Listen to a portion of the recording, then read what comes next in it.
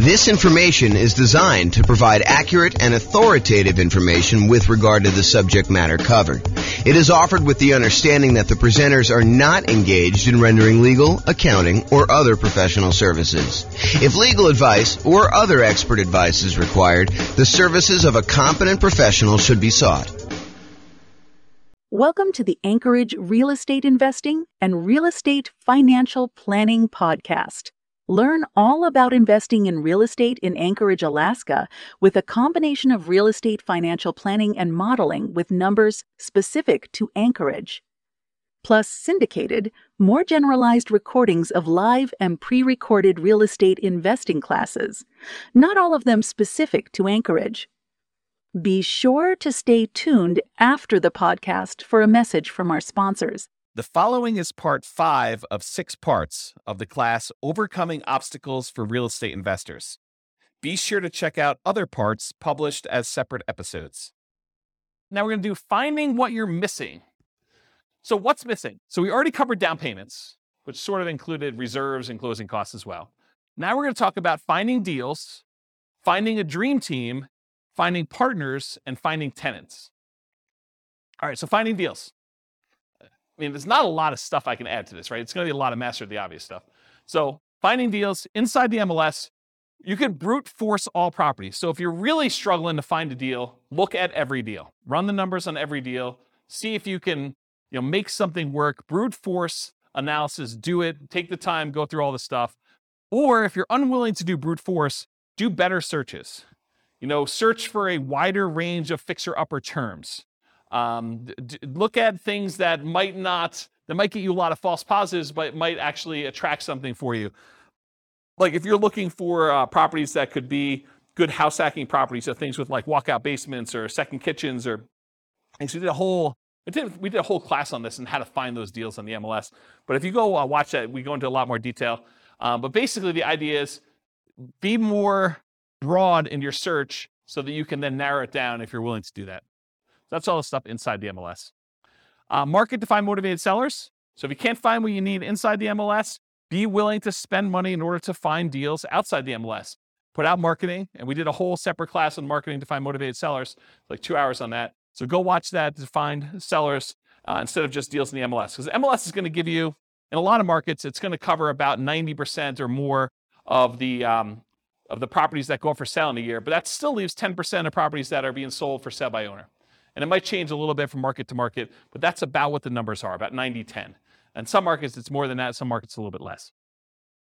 So marketing to find motivated sellers. And in my mind, that would also include networking. So we include networking in that class when we talk about it. So going to different real estate investor meetings, meeting as many wholesalers as you can, trying to go find deals by, talking to people, telling them that you're in the business, letting everyone that you're looking to buy properties, because you'll find kind of these off-market deals that way too.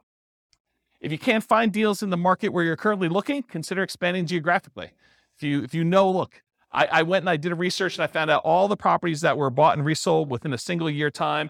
So that's the possible universe of all the fix and flip deals that happened in my particular marketplace. And there's not enough for me to do as many deals as I want if I had a pretty significant share of that market. Well, maybe you decide, look, I need to go to another city that's bigger than mine, maybe add a new city or 2 or 3 or 5 in order to figure out how many deals you want to do, what a reasonable size market share might be by looking at how many a certain person did, looking up the addresses of what they are and kind of matching those up and saying, even if I had that percentage of market share, could I really go and do the number of deals I wanted? Maybe you need to expand geographically into other markets in order to meet your numbers.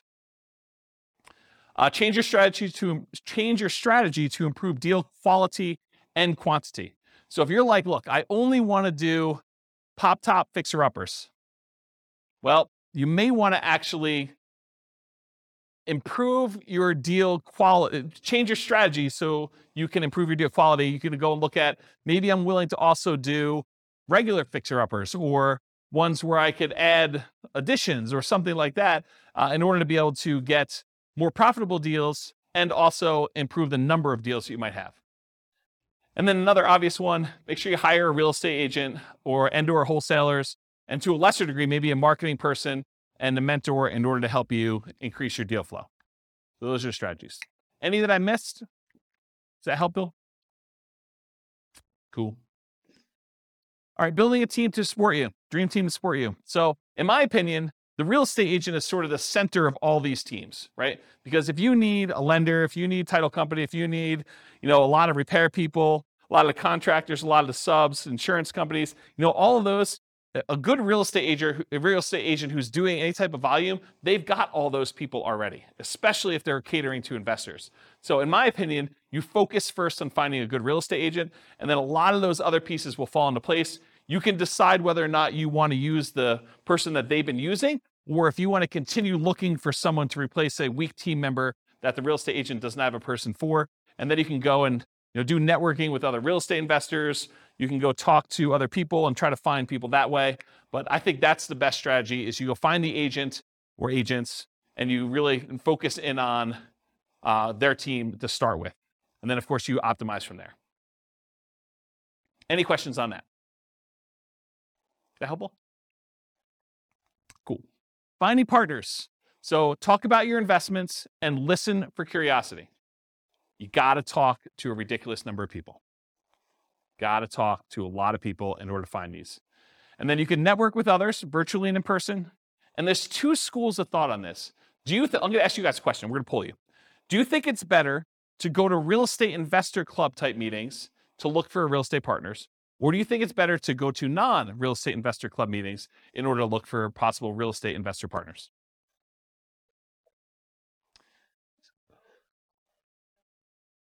Yeah, so it's really not an either or, but I agree, both is probably the best way to do it. The real question is, what I was trying to get at is, do you think it's better to go to an investor meeting where there's a lot of competition, there's probably a lot of people looking for partners in that room, and they're probably pretty knowledgeable about what's involved, and maybe they're thinking, I'll just do some of this myself, and so maybe they have limited capacity to do other partnership deals because they're able to do some deals themselves? Or do you want to go tap a completely unmarketed to set of people that they're not really, they're interested in real estate, but they're not showing up for meetings. They haven't expressed an interest to learn how to do it. They're really sort of like, yeah, I'd be interested in partnering. I don't know what I'm doing, but I got money and I got loans. I don't know. In some ways, I think I'd rather have the second list. Right. Well, but it's, so Rachel says, if you could find the second list. And honestly, it's like everyone else, right? It's church.